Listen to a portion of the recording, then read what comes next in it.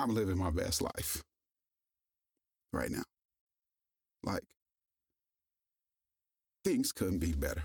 That's Antoine Few. I'm Greg Baird. You're listening to the Photo Gregor podcast.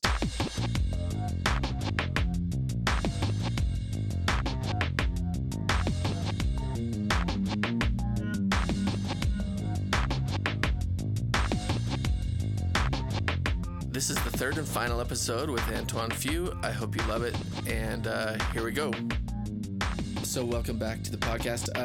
Last time and the time before that, we talked to Antoine Few about his story a little bit. And we talked about a little bit about, Antoine was going through some pretty rough things and was not living a very safe life, I would say, back in Fresno.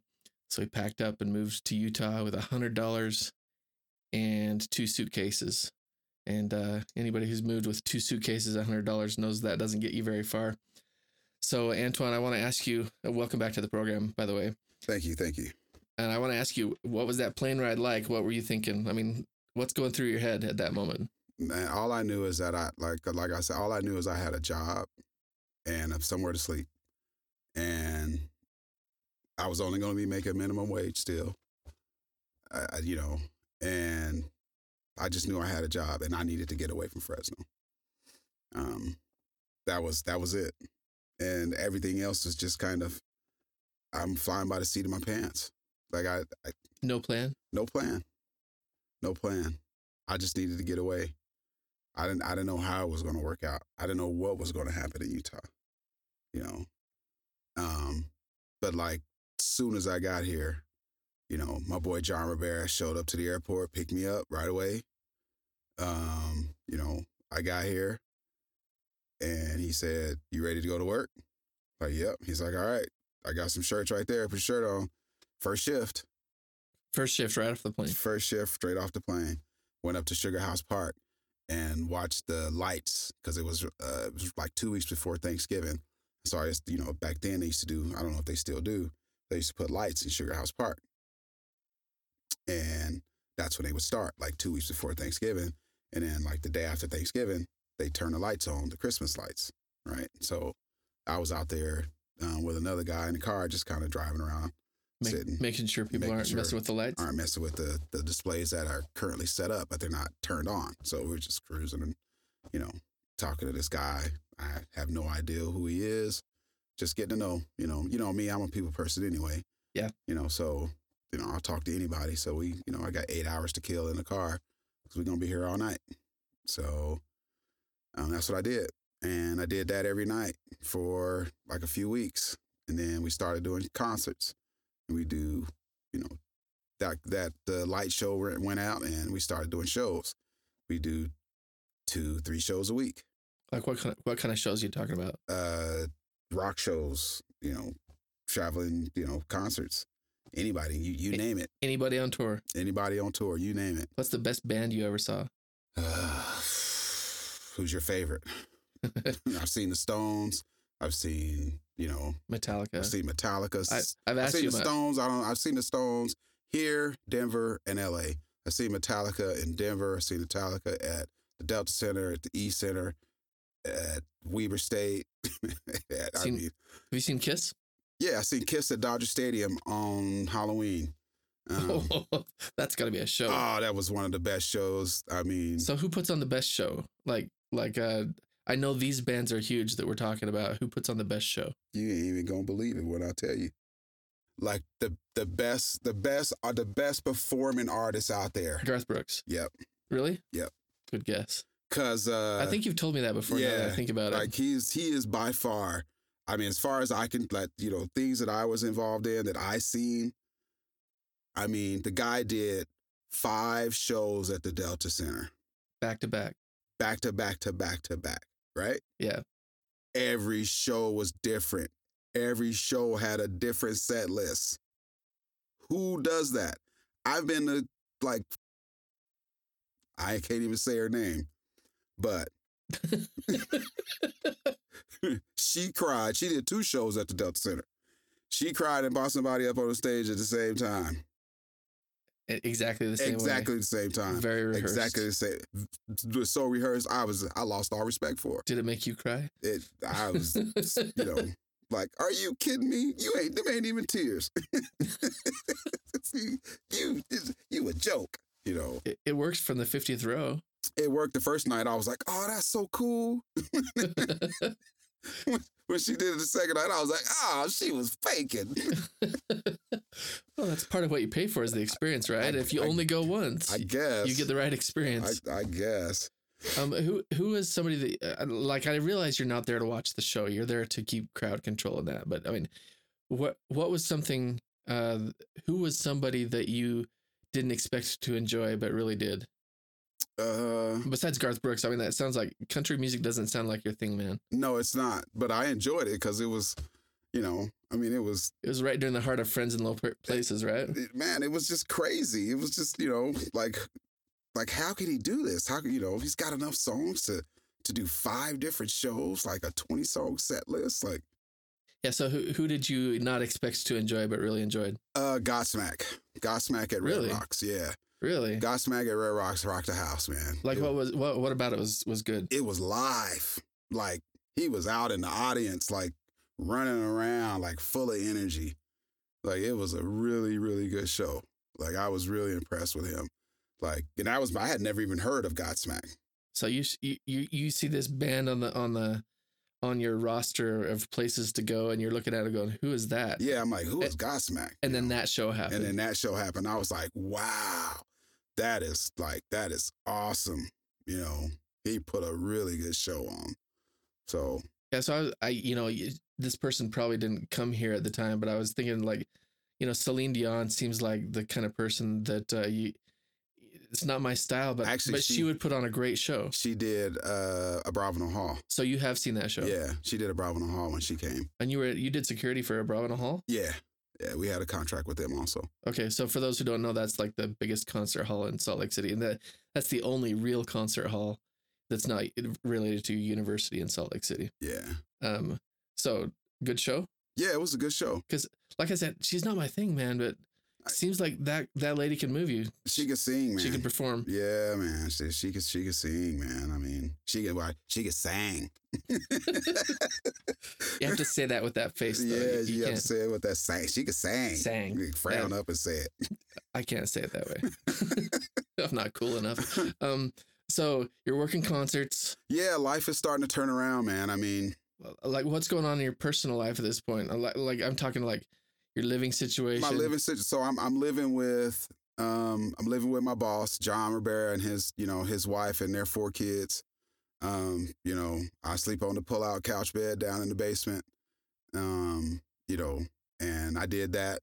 Like I said, I would be here for the summer, be gone in the winter.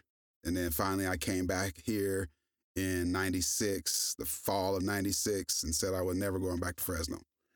And, for 4 years I slept on his couch. And then I was just like, it's time for me to move. I need to get out. I need to get out of here and get my own place, start set some roots, start doing something for myself. I mean, I've progressed to a point to where, I didn't drink very much. I drank, but I drank responsibly, because the people that I was around, they drank responsibly. So let me ask you this. I mean, I don't mean to segue away from that, because that's really important, that if you're going to drink, that you do it responsibly. But it sounds like John, did he know what kind of lifestyle you had before you came out? Yeah, he knew. And he brought you into his home. Yeah. I mean, that's big. big. We worked together for a couple years. But that's huge. I mean, that's a... Yeah, I mean, and he had young girls. He had 2 young girls and 2 young boys. I mean, I think Tiffany was 10 and Nicole was 8 and Jace was probably 6, 5. Yep, 5, and Jared was 3. And you lived in their home as a member of the family. Yep, I lived with them as a member of the family. Yep, that's my extended family here in Utah. The Riberas, John and Teresa, And the kids, man, I tell you, without them, I could not have done anything that I've done for myself. Did that make you think twice when you were going to do something that may have been on the little on the negative side, that you had to come home to their house? Yeah, it kept me straight because I didn't want to bring no mess to their house. I mean, they were nice enough to let me live there, so I didn't do nothing. You know, I didn't do nothing at all. Kept it real clean. Kept it clean. You know, because I had to, set a good example for those kids. You know, I mean, we drank, but like I said, we drank responsibly. You know, we didn't drink to get drunk. We drank because we liked the flavor of the beer we were drinking. You know, and that's a whole different thing. There's a difference between alcoholism, which is what you'll drink anything you can that will get you drunk, right, and to be social with it. Yeah, and so it showed me another way. Basically, he brought me out here without telling me that I'm gonna show you another way to live. You know, I'm gonna show you a different way. You know, and it's not like I didn't have those examples in front of me at home. Both of my parents worked for the state of California for 30 plus years. My mom was an accountant. My dad worked in the juvenile hall system. You know, it's not like I didn't have perfect examples in front of me. But you know how sometimes that message just isn't received unless it's coming from somebody else. Sometimes you just, that message coming from the wrong person just don't sink in. Sometimes it just got to come from somebody else. And I don't know why that is. I don't know why that is. I know there's kids out there today that's waiting for somebody that's to come along and tell them something that somebody's already told them in a different way. But they're not going to receive it until they hear it. And it's just a certain way. And that's how I feel. That's the way I was. That's what happened to me. The message, that message had been brought to me over and over again from my mom and my dad and my aunt and my brother. I mean, they all worked. Go to work, get up in the morning, go to work every day. My brother was working 16 hours a day, doubles at Danish Creamery. Just, working, having big old fat checks. I had never seen nobody with, I've seen dope dealers with $4,000 or $5,000 in it, but somebody that cashed a check from working, I had never seen nothing like that before, but I wanted to do it the other way because, man, he work all day and he be tired when he come home. Dude over here got $5-6 grand and he ain't done nothing to do it. So, everybody want to try the easy way. That's not how I was supposed to make it. But anyway. But yeah, the easy way, it's not ultimately easy. It's not ultimately easy. There's sacrifices, Yeah, you're always giving up something. Right. So, But I was shown this way, and then we tapped into some of my skills, Like what? Like my people skills that I didn't know I had, my office skills, my ability to take a process and make it better. And the way I think, my ideals, and, it just seemed like he showed me things that I didn't even know about myself. He showed me how to access those things and use them to my advantage. So are you, at this point, are you moving up in the company? Yeah, I'm moving up in the company. Because of those things? Because of those things. Because of, I can get on the phone and call people and talk to people and act like I got some sense. I can do interviews. And act like you got some sense. Yeah, act like I got some sense. That's what I do every day, all day. Me too. So, I mean, he showed me a different way. He showed me a different way to live. He showed me a different way to carry myself. He showed me another way to be a man. And I'm so grateful for him and his wife. I don't see him at all anymore. I miss him. Because, they left after so I got married in 2002, and Teresa got a job working for the DOD out in Washington. And so they moved in 2004 or 2005, 2004, I think it was maybe. They moved out there, and so me and him lost contact, and we didn't talk as much. He was responsible for me being in Utah. He was responsible for me changing my life, I can say that. He helped me change my life, but that was just the beginning of the change. Yeah. You know what I mean? He got me going. He got me, I can do this. I can do this. I can do this. So, I can do this. Yeah. So let's talk about that. So obviously you left their house and you struck out on your own. For the first time in your life, you've got rent. Yep. You got food. You got everything, Yep, and you're on your own, and you're raising your own money to do it. I got a car. I got rent. And so did that feel scary at all? It did initially, but I moved out. I moved into a house with 4 other guys. I mean, and I was the oldest guy in the house.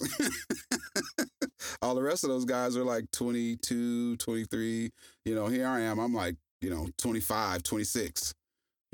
So I'm the oldest guy in the house. But it was cool. It was cool. It was learning experience. I learned how to manage my money and not, make sure I have money because I got to think about tomorrow. Always got to be thinking about tomorrow. So it helped me grow. And, I did that. From, I think I moved out in 98. Yeah, I moved out in 98. And me and Marie moved into an apartment in 2001. So in that time you met her. Yeah, she was working for us. She, so her and her girl came and filled out applications. Her and her little friend came to the house and, they just both she was 18, I think, if I'm not mistaken. She was probably like 18. Mm-hmm. And I was probably 24, something like that when I first met her. And was it instant? No, it wasn't. Because I saw she was 18 and I didn't like, young girls like under 21. Yeah. They got to be at least a certain age, you got to be at least, I had some type of standards. You had to be at least 21.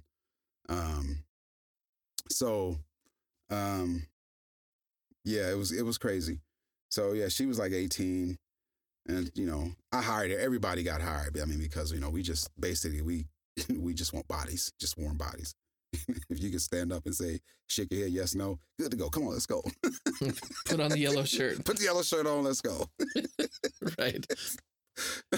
And so did you, obviously you she didn't stay 18 forever, so did you guys end up working closely together? How did you guys strike up a romance? That's my question. How did we strike up a romance? We started talking. She kind of, I could tell that she liked me or whatever. And so I asked her how old she was. She told me she was like 18. I was like, you got a few more ice cream seasons to go. So let me know when you turn 21. And, we could go out on a date or something. She was like, are you serious? I'm like, yeah. It's like, you're too young. Like, I can't. 3 years. Yeah. I can't date nobody that can't drink, basically. And yet. So, yeah. Anyway, so yeah, we literally she worked. She did all the Dave Matthews shows, all of the big shows, the Stones and NSYNC and, all those stadium shows and the Metallicas. And she did all that stuff. And she would come out and work out at Salt Air when we had shows at Salt Air. And so would it be safe to say you guys were together a lot? Yeah, she was her and her best friend, Nikki. They Justin was seeing Nikki and Marie are best friends. So we were doing George Strait down at BYU one summer. And for the overnight, Justin was running the overnight shift. And so we needed some more bodies. So he's like, I got these 2 girls that'll come down to work and then we'll be good. I was like, fine, yeah, have them come down and I'll have them fill out the W-4 when I get to work, when I get down there, in the morning. I'll be down there in the morning like 7 a.m. So, she worked and then she came into the office to actually, her and her friend came in to fill out the application where I actually met her. And then she worked. She was a real trooper. We took her to do football games in Denver. I mean, And you're talking like real football games. yeah, So like Denver Bronco games. I know, but you also did Super Bowls too, right? Yeah, we did. Yeah, I've been to 7 Super Bowls. Yeah. So we're not talking a football game for No, a not couple like of city colleges. We're talking our high we're talking school. the big deal. Talk about real football. Yeah, real, the real. Back then it was I think Greasy had just taken over for Elway. They had just come off of one of their championships. And Greasy was the quarterback, if I'm not mistaken. Ross Smith was still out there receiving. That's a throwback. Yeah, dude, that was that's for real 90s. So did you watch the crowd or did you watch the game? I watched a little bit of both. I had a section. I had a section that I had like 15 people working for me, 15 ushers working underneath me. So I just moved between all those guys constantly during the game. So at some point I'd stop and watch some game while they were working. I'd stop, watch some game, and then keep going, do what I'm doing, take care of my business, take care of my people. But yeah, I would, we would do that stuff. And so she just kept working and just kept working. And then, one day she was like, "Hey, I just turned 21." I'm like, "Oh, what? Now you could go to the bar. Let's go, let's go out." She literally kept that promise in the back of her mind. I guess. For 3 years. Something. I don't know. I was that handsome, I guess. On behalf of everyone, I'd like to say nope. That's cold. Well, maybe I just have a different opinion. I hope so. So you're building a life, you're building a family. You guys got married, obviously. Yeah. I want to talk about, I definitely want to talk about what's happened since then, because you're a remarkable person, you're a great neighbor, good friend. But there was one thing that you did around that time period. It's been a while now, but at some point you went back to Fresno to take care of business. And I want you to talk about that, because literally that was probably one of the most courageous things I've ever seen anybody do, like anybody close to me. Yeah, you take us back to Fresno. Yeah, so in 2009. Or at least California. Yeah, 2009. So when I left California in 2006, I said I went to jail 3 times in 2 weeks. Are you 96? 96 is 96. Okay. Yeah. Back in 96. Well, that was like when I left Fresno for good and I wasn't coming back. Like I got, so I had warrants. Because you skipped those trials. Because I skipped, like, I didn't go to court. I skipped out on the PC 1000 class. So technically, you skip out on the PC 1000 class, it's automatically a year in jail. Yeah. So I was like, I ain't going back, whatever. I'm done. So I was still traveling back and forth to California all the time, taking my family home on vacations, Christmas vacation, Thanksgiving vacation. Go see grandma. I would drive back by myself sometimes, and, all the time, if I got pulled over, I'm going to jail. Just like that. Do not pass go. Do not collect your $200. You going to jail. And no questions. So in 2009, because I just wanted to clear my name. Yeah. I just wanted to clear my name. I just wanted my name to be in good standing. Like, hands down. Like, I changed my life, quit doing all that crazy stuff. A respectable citizen of the community that I live in. And I felt that it was just time for me to take that next step, because I had came a long ways as far as straightening myself out and, making better choices for myself. And so this is like the moment where, you kind of say, okay, my past because my past is still, it's like right over my shoulder. It's right there. I can look over and I can see it. And, and so I needed to go take care of this stuff. So I had these 3 warrants in California. So in August of 2009, I made plans to go to California for a week and go and face the courts. And let me paint a picture of that a little bit. you and I were talking about it a little bit, and you said you were going to go do that, and and I basically got the idea that you didn't know if you were getting back, No, I didn't. I didn't know if they were going to let me go, or I didn't know what was going to happen. and you went there anyway. I went there anyway. So were you kind of going through all the scenarios in your mind? Were you going through all the types of words you could say? I mean, were you trying to rehearse things? Well, so what I did on was the drive there. Yeah, so I was working at Provo Canyon School with the troubled youth, and I had been for, man, shoot, probably. So I started working there in 04. Yeah, I started working at Provo Canyon School in 04. In So June, quite a while. June of 04. So in 09, I've been working there for 5 years. I'm telling these kids, how they can, how to do, you can live better, you can make better choices. When this whole time I got this crap hanging over my shoulder that I haven't faced up to, what I did. And so it was just kind of like I don't know, I needed to go take care of it. And so I went to a couple of the directors that I knew really well, went to my direct boss and had them write letters to the court on my behalf. And I had no idea what the letter said. Couldn't tell you. It was a sealed letter, and I didn't open it. And all I did was... And you're not even sure if they would even read it. Yeah. Had no clue whether they would read it or not. So I get to Fresno, and I'm scared. Ooh, I am so scared. And where did you walked in the courthouse? Yeah, where did you go? I went to the courthouse. So my Aunt Diane she was a managing court clerk. She had worked as a court clerk since, that was her first job at 18. She retired when she was 57 or 58.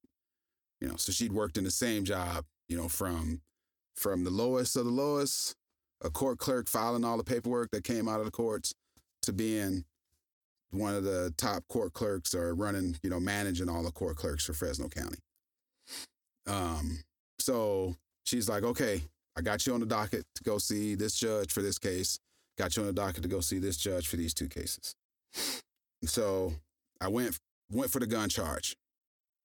All right. So I went into court, judge called my name. I stood up, walked up to the podium, and, he thanked me for coming to court. And, I asked him, I said, I got a couple of letters to explain to you what I've been doing with myself for the past 13 years that I've had these warrants. And, he took them and he opened them up and he read them. And, about, a few minutes passed by, and he was like, I really appreciate you coming back to court to face up to these gun charges. He's like, I'm so proud that you're capable of changing your life and doing it your own way. He's like, no, not everybody needs to go to jail to be corrected. He's like, so I commend you for what you've done. I'm dropping all the charges, and you go back to doing whatever it was you was doing. Get out of Fresno. That's what he said. I was like, cheek to cheek, smiling, happy. Woo! Like that couldn't have been, it couldn't have been a better situation. Like, wow, that really worked out. What would you say to somebody who said that's not fair? Life isn't fair. I mean, he didn't have to do that. Yeah. He didn't have to do that. I was standing there willing to accept whatever punishment that he handed down. And that's where the fair part doesn't, to me, it doesn't, like, that's where it's not that if it was unfair, it would be if I, coerced him or some way tricked him into, that would be unfair. For him to recognize what I've been able to do with myself and not have any trouble over 13 years, not even a speeding ticket. You know, he took account for that. Yeah, well, it sounds like that's a judge who has a lot of respect for people, regardless of the situation. Right. Because the first thing he did was thank you for being a stand-up guy. Yeah. Yeah. And so, I mean, it was awesome. I mean, it was the best feeling. And so, I had the next court was going to drug court where I got caught with, I had some cocaine and some marijuana. And so, or some crack actually. And so, going into that court was a little different. It was just different. And so I showed up in the morning, had to be there. It's, supposed to be first come, first serve. I was like the first person there. I was there like 7:45. It's downstairs in the like super dungeon at Fresno County Courthouse in Fresno. Mm-hmm. And I basically sat there for 8 hours. Yeah. You're first there and they didn't see you for 8 hours. 8 hours. They let you just sit there. They let me just sit there. So you're in court watching other people's cases? I'm watching everybody else's cases come before me. People that I saw that came way after I did. So I had no clue. The lady didn't know who I was. I didn't know who she was, but she was watching me, giving reports to the judge about me. I had no clue this was going on. Right. So that's why they kept skipping over my case. Because they wanted to see what you do. Because she felt like, the court clerk felt like that I had attitude or whatever. Like every time somebody else's name besides mine, I just, oh man, God, whatever. But I was just, I was there. It's stressful. I was there before 8 o'clock, before they opened the doors,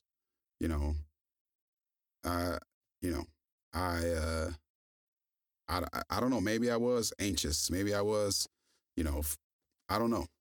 But I wasn't. That's no reason to push my case to the back of the log.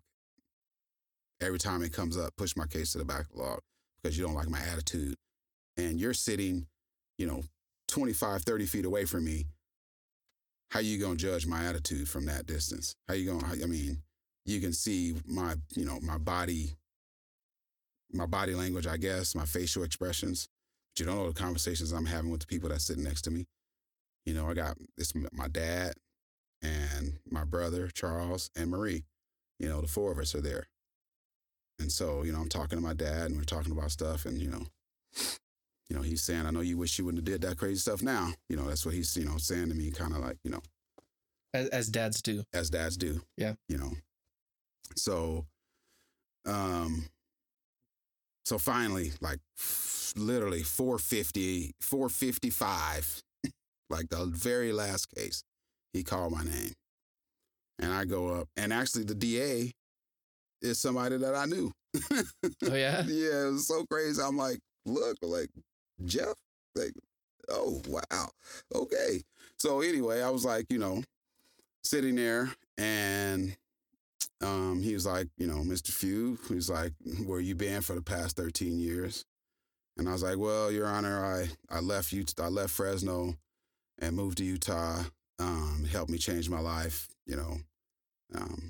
he's like, but you ran away from your responsibilities, just kind of went off on me. Mm-hmm. Like, went off. Like, I ought to throw you in jail right now and make you sit there for a month before I hear your case again.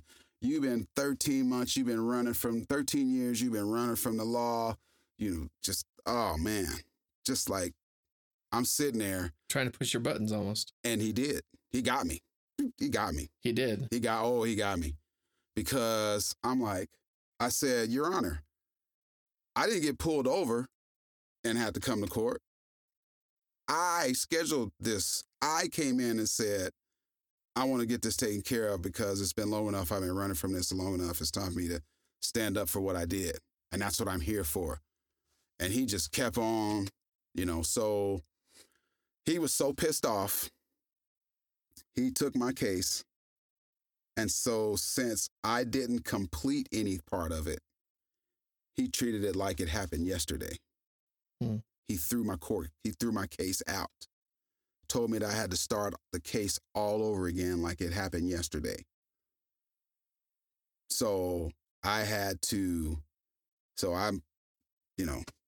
not going to throw you in jail, but you better be in court tomorrow. I'm going to be looking, right? And I'm just like, oh my gosh. So you have to show up at 7:45 again and sit there all day again? The next day I go to, my dad's there, so we immediately call some people, get a hold of a couple of lawyers, start making contact with some different people, some people in the judicial system that he knows, trying to, see what our options were. And so, I get up the next morning, just bummed, don't know, like, I should just go back to Utah, forget this, not doing this, they just, I'm just waiting for the inevitable. They're just going to send me. They just want to put me in jail, And so I go to court, one of my, a really good family friend, I've been knowing all my life, is actually one of my cousins' a couple of my cousins' daddy, came to me to set the courthouse, because he knew the judge that was over my case really well. I guess they, played golf or whatever together. He was going to put a good word in for me. And so I had to start all over. So I went to court, got there, met with the district attorney, met with the public defender, told the public defender what had happened, everything, gave her the letters. And so they called me up. I stood in front of the judge, talked about my case, said I've been in Utah for the past 13 years. This is what I've been doing. I got these letters of recommendation that haven't been open. You care to, he's like, judge, like, I don't want to read any letters, recommendation. He's like, I want to know what you've been doing for the past 13 years, where you worked, what have you been doing? Right now, I'm currently working for this place called Provo Canyon School. It's a place for troubled youth. That's where I spend the majority of my time, trying to help kids not make some of the same mistakes I did. I just kind of gave my spiel.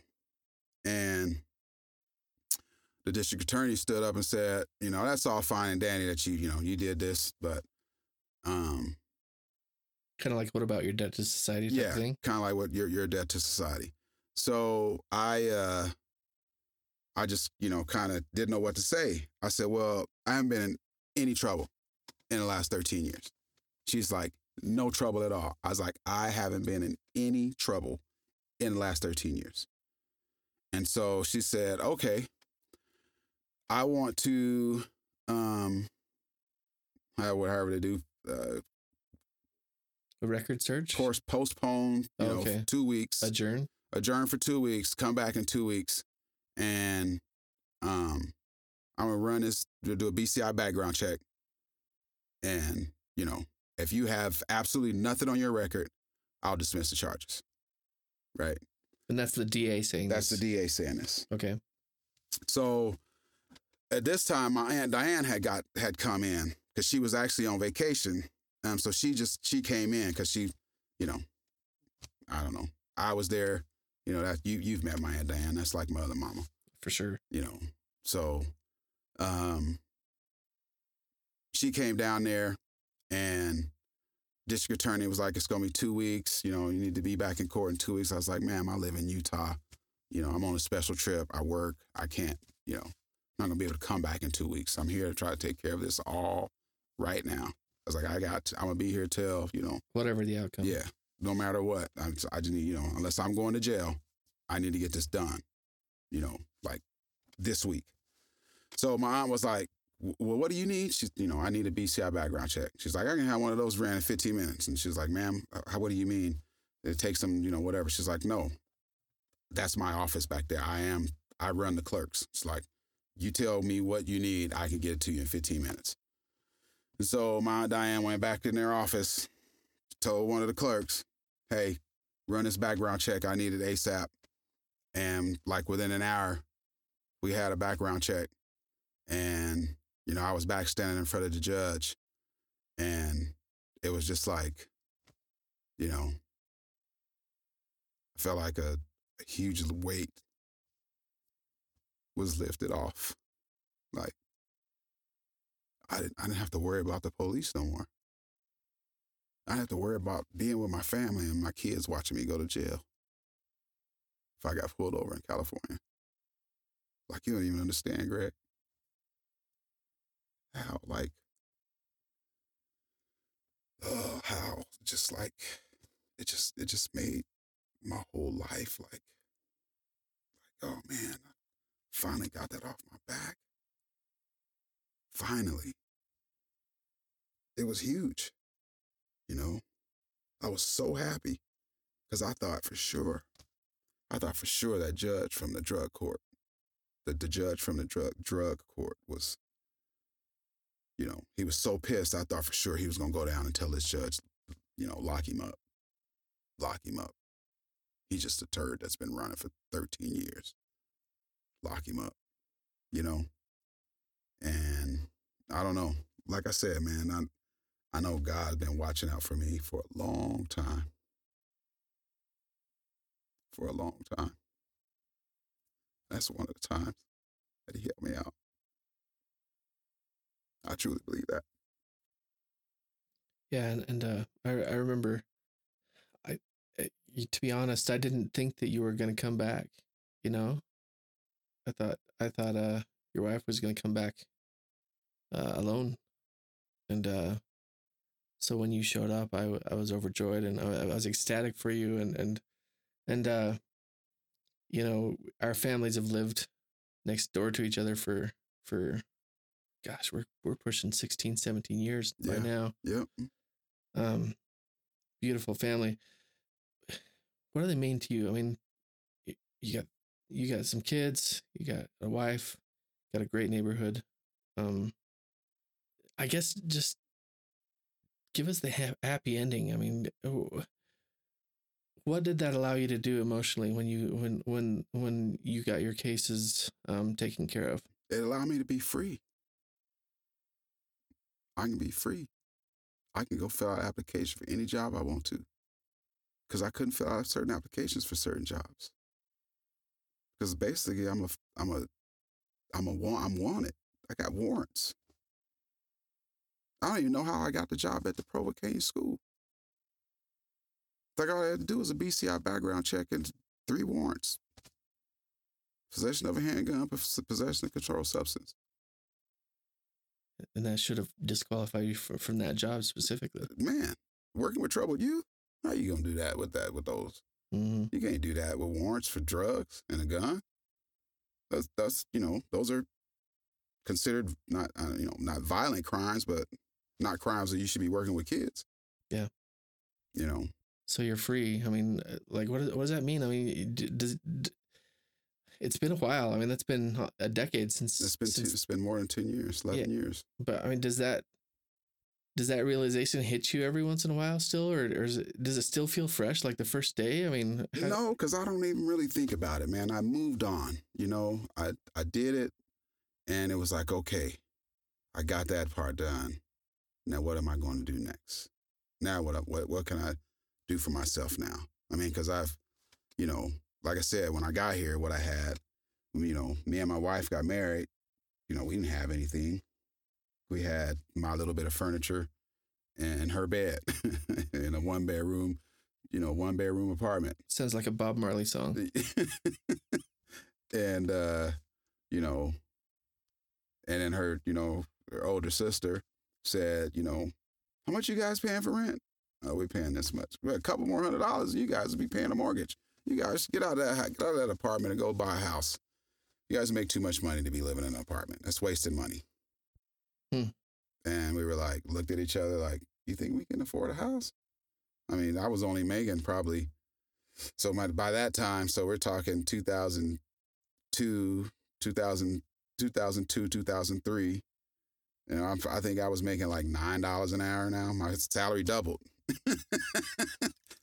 My salary doubled in 10 years. Like, now, first I was on the fries, now I'm on the cash register. Wow. Now you got a cloth hat instead of a paper hat. Exactly. Now I'm in the big bucks, you know.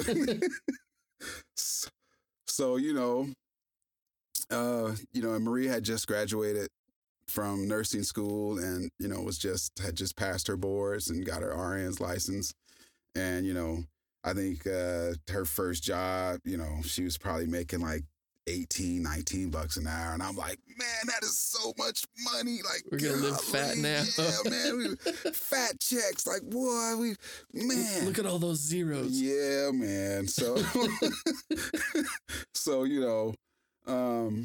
like life was great, so we, moved out of the apartment, moved into mom and dad's, down in American Fork, which wasn't my first choice at all, but it was, we got walked in on a few times because there was no lock on the door.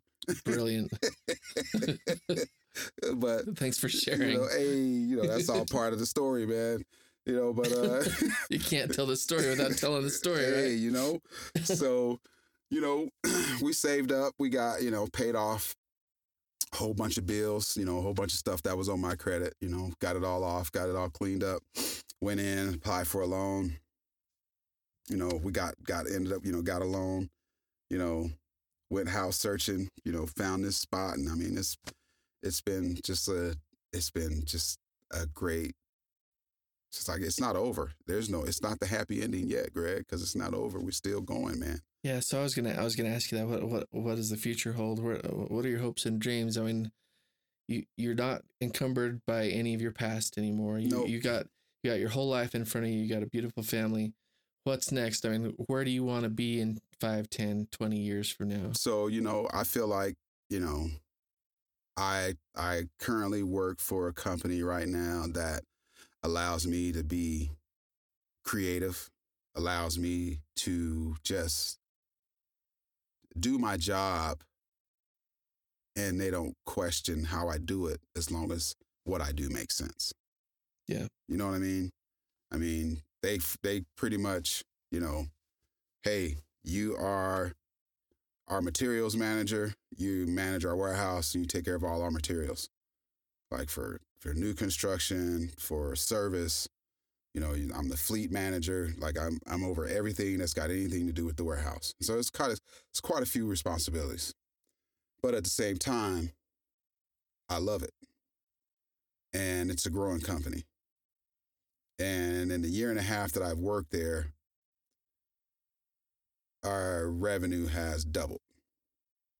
So in another year, 2 years, we're looking at, because now I'm part of the upper management team.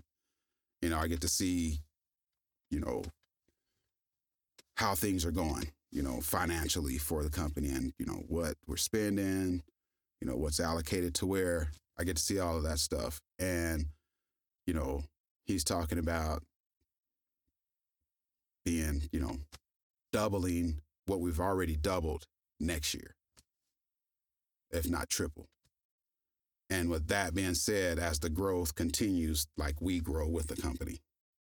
And so what's your goal with that? I mean, I'm looking to retire from this company, So this is your long-term employment. This is it, man. I told him, I had a sit down talk with him last week. And, I told him, I was like, this is the last company I want to work for. I was like, I give you 115% every day, all day long. You know it. It's like you said it yourself. You go around telling people, if I need something done, I know who to call. I go to Antoine because I know he gonna do it. Yeah. And I, as some part of me is like, man, that sucks. Is some of the stuff you asked me to do is not even in my job description, but you tell me that you need it done, I make sure it gets done. So I guess I want to end with, if you could go back and talk to 18, 19-year-old Antoine, after getting kicked off the team, but before really getting into some serious stuff, and suppose you could figure out a way to reach that kid and really get him to listen, what do you say after that? I don't know. Because had I not traveled the road I did, I wouldn't be here. Does that make sense? Yeah, like you're almost saying it was necessary. It was necessary for me to go through that, for me to be the man that I am today. Right. It was absolutely necessary. You know, a lot of things, a lot of crazy stuff happened to me growing up and as an adult, as a young adult. A lot of things happened that I caused to happen, like self-inflicted. But at the same time, it was absolutely horrible that it happened, that I did that to myself. But it made me the man I am today. So I really want to change who I am today to go back and tell, I think like the butterfly effect, the movie, like, yeah. Every time you go back and do something, like the future changes. I don't want this to change. I can't imagine not having an Ava and a Jada and an AJ and being married to Marie and living next to the Barretts. Oh my gosh. You think I'm serious, dude? I'm serious. Like, I'm living my best life right now. Like, things couldn't be better. Spiritually, couldn't be better. Financially, man, I don't know if I've ever been this financially stable.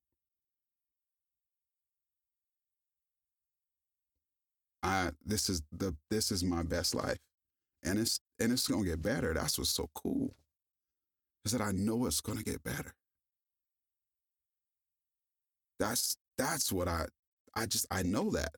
And it's crazy knowing that it's gonna get better. Because all I have to do is keep doing what I'm doing. It's living right. Doing right by my wife. Doing right by my kids. Supporting them. Getting up and going to work. Taking care of my business. Well, I don't think there's a better way to end the show, Antoine. And so I just want to say thanks. This has been a long conversation. That's why we split it where we did.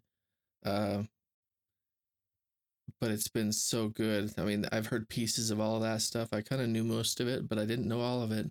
And I never really sat down and kind of put it together all in one bit before. So thanks for coming on the program. I hope for those of you who are listening, you derive some inspiration from this. And I guess I want to say, the future is better. Just keep doing what you're doing. Do a good job. Work hard. And you'll be living your best life too, if you're not already. Any parting shots you want to get off? No, I just want to appreciate you listening. Appreciate you listening. I know we've always talked about, me telling my story. And I always thought it was interesting how far I've come. So I just really appreciate it. Gives me a chance to look back on it and reflect and, appreciate some of the things that I've been through, good and bad.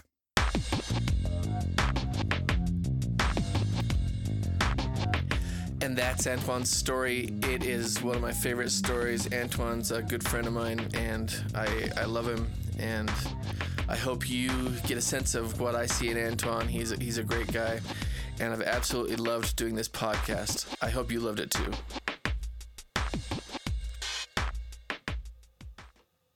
All right, so we're technically rolling. Why don't you say test 1, 2, 3 for me? Test 1, 2, 3. Where the music at? Where's the intro? That's post-production, man. Come on, man. You think in CSI Miami, the music just starts playing and what's his name puts his sunglasses on? Exactly. Horatio, man. Horatio Kane. Let's go over Horatio. Come on, Horatio. Okay. Here we go.